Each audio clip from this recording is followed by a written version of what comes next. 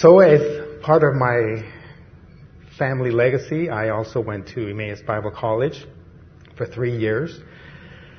And lo and behold, I'm here in front of you. And I want to thank you for the love that you have. I want to thank you for the invitation for me to be up here, first of all. And for the love that each one of you have. Not only for God, but also for this community. Because you have been instrumental in bringing people to Christ. And encouraging people to continue to come to Christ. And you were loving and you showed God's love to my Aunt Pauline. And you continue to show it and share with my Uncle David Thompson. I'm going to ask you a question, but I don't want you to answer me. I only want you to answer it in your head. So please don't raise your hand.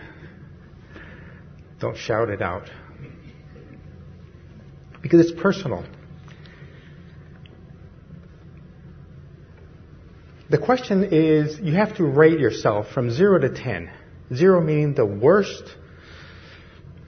or the least motivated that you've ever been in your life, to 10, the most motivated that you've ever been in your life. And the question is, how motivated are you in your spiritual life? Answer it in your head. How motivated are you in your spiritual life? Keep that number in your head. We'll come back to that in a little while. By the end of this message, I want you to be excited. I want you to be motivated. I want you to have a closer relationship with God. I invite you to look up 2 Timothy chapter 1. And while some of you look it up in your Bibles or apps, I want to share with you a couple paragraphs of an article that I read. The newsletter of October 2022.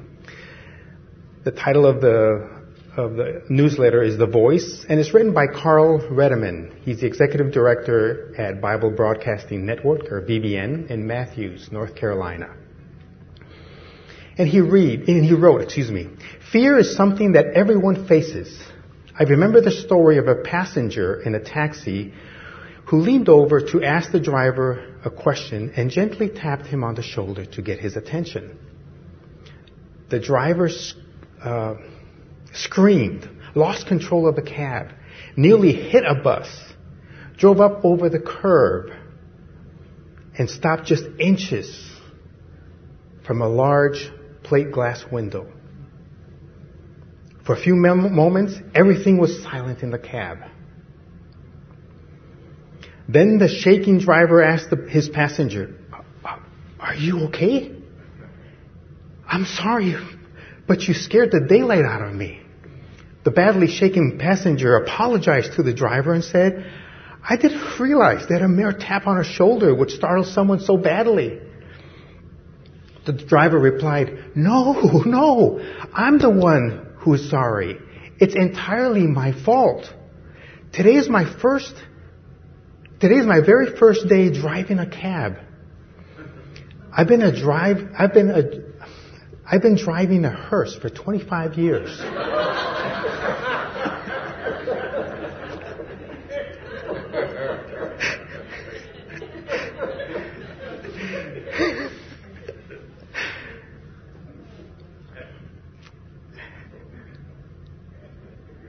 Let's turn to 2 Timothy chapter 1.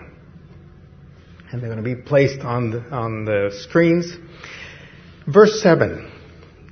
And I'm reading from the Good News Translation.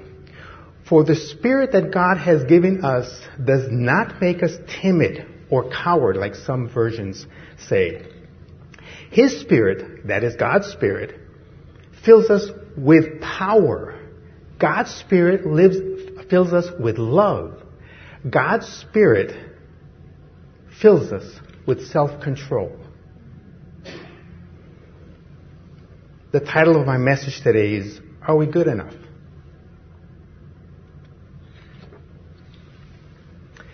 COVID. Oh, we have it up to here. We can't handle it anymore.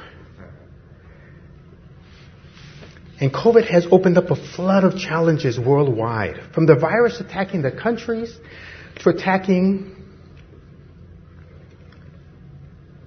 our states, our cities, our neighborhoods, our families, our bodies.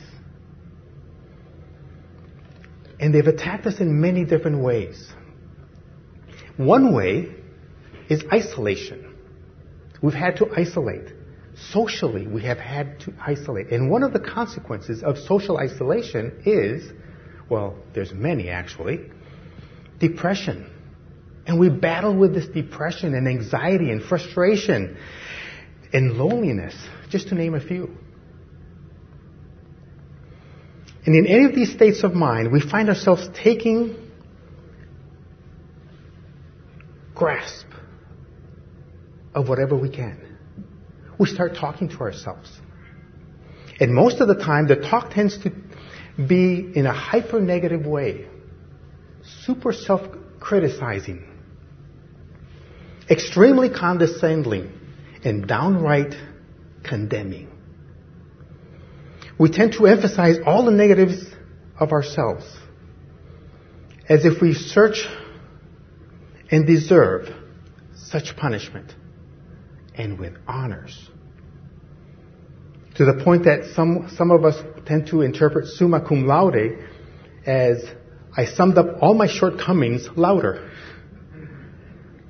Do we strut with honor, having achieved the highest academic distinctions? Absolutely not.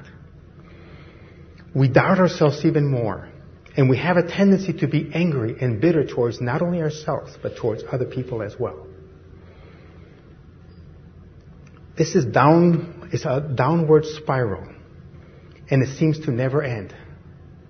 We heard today many times in the songs that we sang, and thank you, Jeannie, for the song, that we constantly are striving and trying to be better people.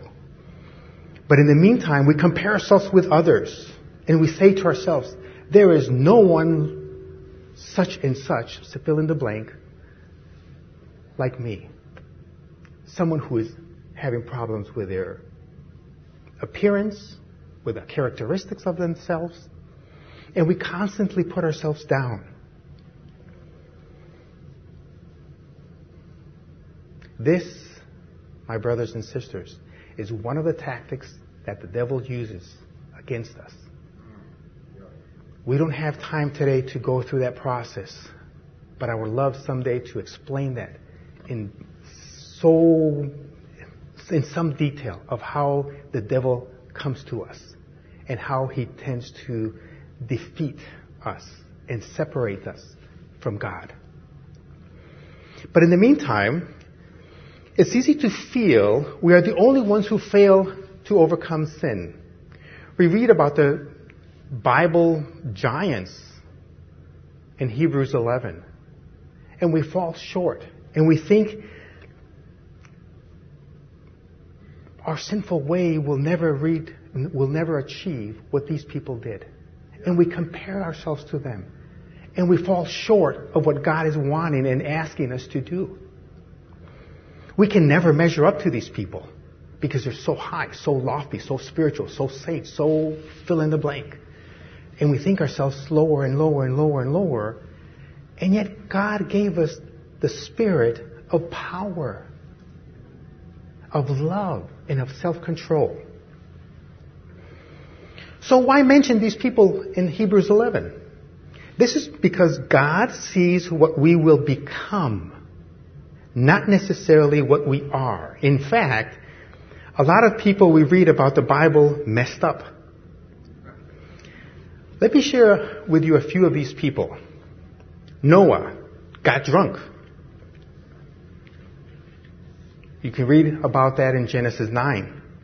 Ultimately, we can't say for sure exactly why Noah became drunk. Scripture often leaves out some of the details because ultimately this is irrelevant to our walk with God, to our relationship with God. The exact sequence of events leading to Noah's stumble isn't given in Scripture. What we do see is enough for us to understand that the history of Noah's sons to be warned about the power of what we put into our bodies. The flip side of Noah, the flip side of Noah is by faith he built a boat. By faith, he obeyed God, who warned him about things that had never happened before. And here's this God saying, you build this boat or ark. And you can find that information in Hebrews 11, how righteous he was in the eyes of God. Abraham lied about his wife, not once, but twice. By the way, I'm banking on most of you to know these stories. And if not, I'm hoping that at the end, the reference will have that information for you. Isaac, Abraham's son, also lied about his wife. Sarah laughed at God for telling her that she was going to conceive at age 99. We know that now it's beyond 36. But before it was 36 and you had to have your children before 35 years old. Now we have women who are having children after, even in their 40s. Noah received the righteousness, Abraham. We're talking about Abraham. Abraham was the father of faith of the Jewish people. And we find that in Hebrews 11.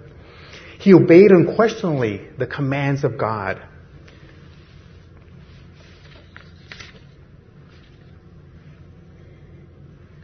King David.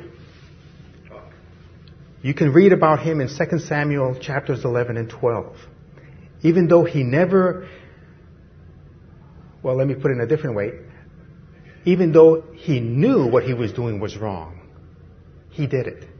David committed adultery with Bathsheba, the wife of one of his soldiers, and then arranged for her husband to be killed in battle. As a result of this action, King David faced many years of turmoil in his life. The flip side, 1 Samuel and 2 Samuel, if you look into that, David was exceptional in God's eyes because he had a shepherd's heart and passion. He was chosen to be king of the entire world of Israel. And as a matter of fact, he has been considered one of the best or the best king in the entire life, in the entire history of Israel. And every king after David, every king has been compared to King David. Peter, he was a wicked man in Luke 5. He denied ever knowing Jesus. Not once, but 3 times. The flip side, although he was far from perfect, he was always willing to learn from his mistakes and grow closer to God. You can read that in Luke 15. I will make you a fisherman. Upon this rock, I will build my church. You can find that in Matthew chapter 16. Paul used to be called Saul of Tarsus. In Acts chapter 8 and 9, he imprisoned and killed Jews. Obviously anti-Semitic behavior. Until he was stopped from killing people. You can read about the powerful way he was stopped.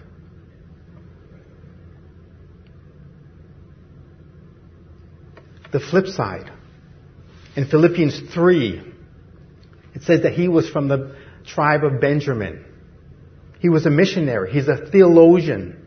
He wrote around 13 epistles which is around a quarter of the books in the New Testament. That's powerful. From someone who was killing Christians. Paul reminds us that God can use anyone, no matter their background or current circumstance. Paul was once a ruthless persecutor of Christians, but God transformed him into one of the most effective evangelistic people of the gospel.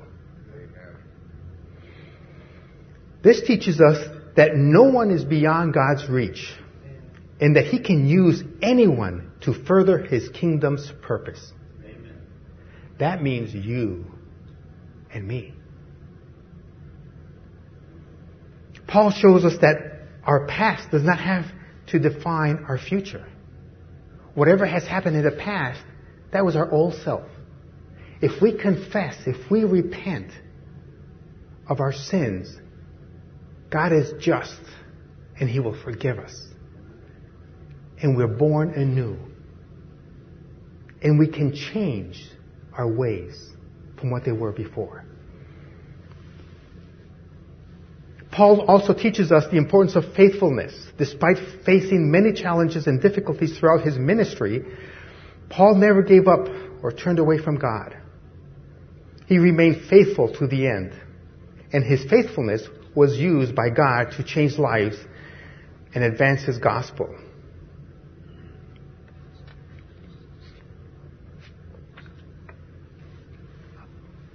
I'm not going to be too much longer, but because I know that our Tootsies are freezing, or at least colder than usual. But allow me to say this in different ways. I may be sounding like I'm repeating myself, but I'm doing this on purpose because not all of us think the same. So if one of these phrases catches your eye, hold on to that.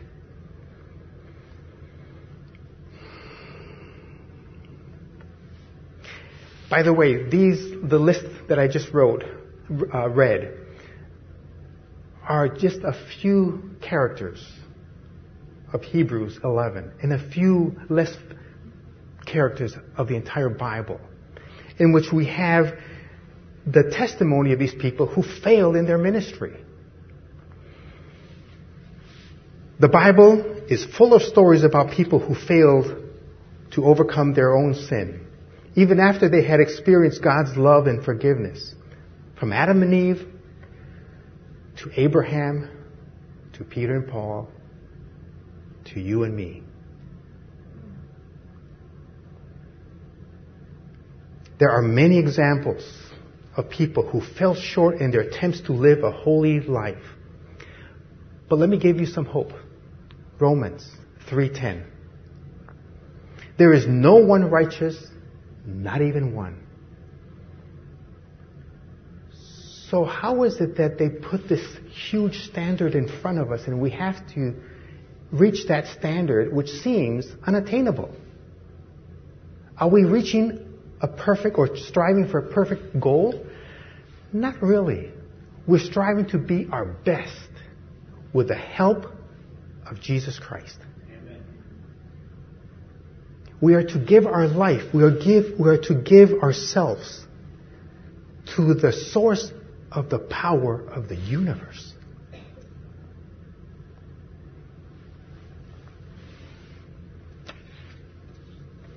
Each of these individuals made poor choices that led them away from God. However, they also repented of their sins and regained favor in God's eyes. As we read these stories, we can learn from their mistakes and avoid falling in the same pitfalls. These stories remind us that even the strongest people can succumb to temptation if they're not careful. They also serve as a warning that disobedience has consequences. Some of you are doing that with your children now. You're teaching them that process. These stories also teach us that God is always willing to forgive us when we repent and we turn from our sin. No matter how many times we fail, He is always there for us, ready to help us start again. 1 John 1:9.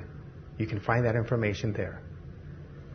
So be encouraged, even if you feel like you have failed in your efforts to overcome your own personal sin. Remember that God is always with you. He will never give up on you. Amen. Remember Joshua 1:9? Have I not commanded you? Be strong and courageous. Do not be frightened and do not be dismayed. Don't lose heart, in other words. Don't be discouraged. For the Lord your God is with you wherever you go.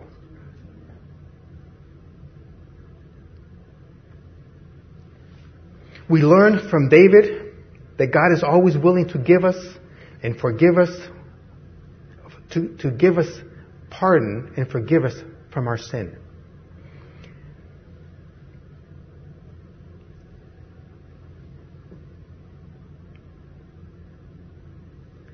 Through his forgiveness, David was restored in God's eyes.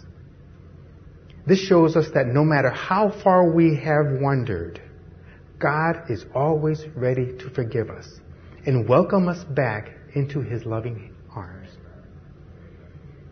Although each one of these characters failed, they ultimately found forgiveness and redemption through their repentance. Not just because God was good in wanting to forgive them. They made that choice. As we can see, even the great men and women of the Bible were not perfect. What matters is not that we fail, but that we strive to follow God's will despite our imperfections. There's no one person who is perfect. So in our imperfection, we come to Christ.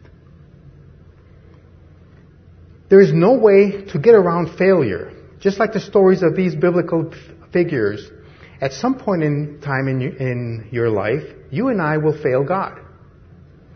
We may fail to share the gospel with someone, missing the opportunity to evangelize. We may have lost our temper coming to church or going to church, going to work. And it derails us from our goal for that day. We can let failure overcome us or use these failures as a powerful source to transform our lives. The choice is yours. Some people just keep on doing the same thing over and over and over. They make the same mistakes, fall into the same cycle of sin, struggle with the same addiction, and it goes on and on and on. On the other hand, if you make a mistake or do something wrong, but own it and learn from it, that is a well-learned lesson. Now, we all fail in life. We all have lapses. We all get tempted. We all face trials. We're not alone in this struggle in life. Like many of us, all of these biblical characters had their ups and downs and their highs and lows. You're not a murderer, but Moses was. And God used him to change the world. The truth is that God loves broken people. He died for broken people. He died for you and me.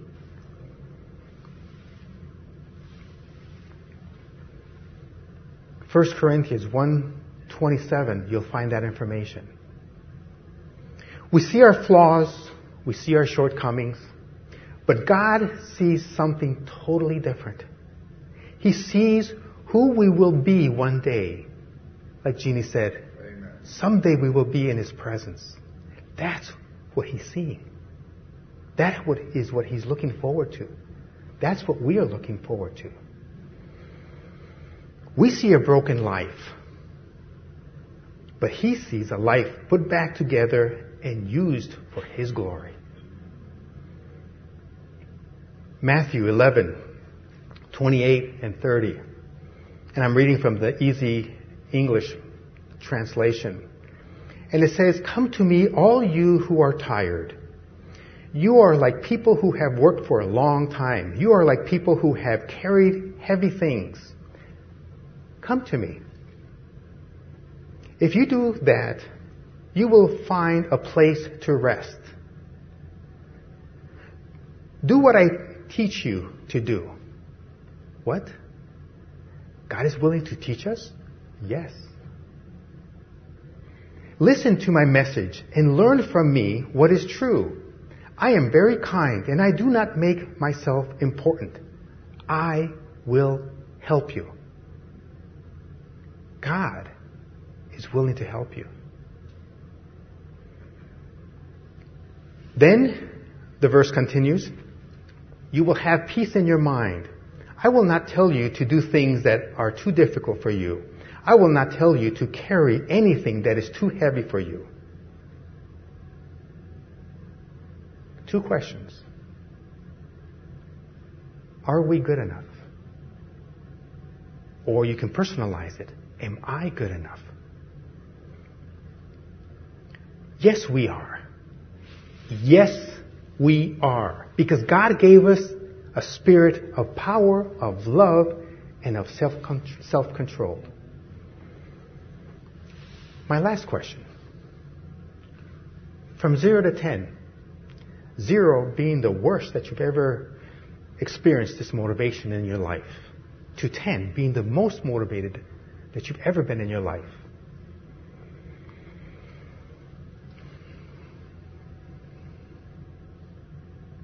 How motivated are you in your spiritual life now? Did it change? Did it even move a decimal to the right? A centesimal even? That's great. Why? Because if it did change, just consider the possibility that this is God, not me. This is God tapping at your heart. Unlike the taxi driver at the beginning of this message, God is a God of love, of compassion, of care, and of understanding. God is tapping on your heart right now. He wants a deeper relationship with you. Will you answer Him? Will you attend to that tap on your heart? Don't delay. He's waiting for your response. Let's close in prayer. Heavenly Father, we are in awe of who you are. Our minds cannot comprehend even the minute, the smallest part of who you are. Lord Jesus, we acknowledge you have this yearning, this desire, this willingness to have a closer relationship with us. You even died for us. Thank you. And we all thank you. Thank you, Lord Jesus, for resurrecting from the dead. Help us to turn from our sinful ways and face the heavenly light that only you can emit from your presence. We look forward to witnessing the awesome way you will be communicating with us throughout this coming week. Help us to look to you for strength. Continue to instill in us a stronger desire to seek your face in private until the day you call us home to glory. Amen. We give you thanks and we ask you these things in the name of our Lord Jesus Christ, our Savior. Amen.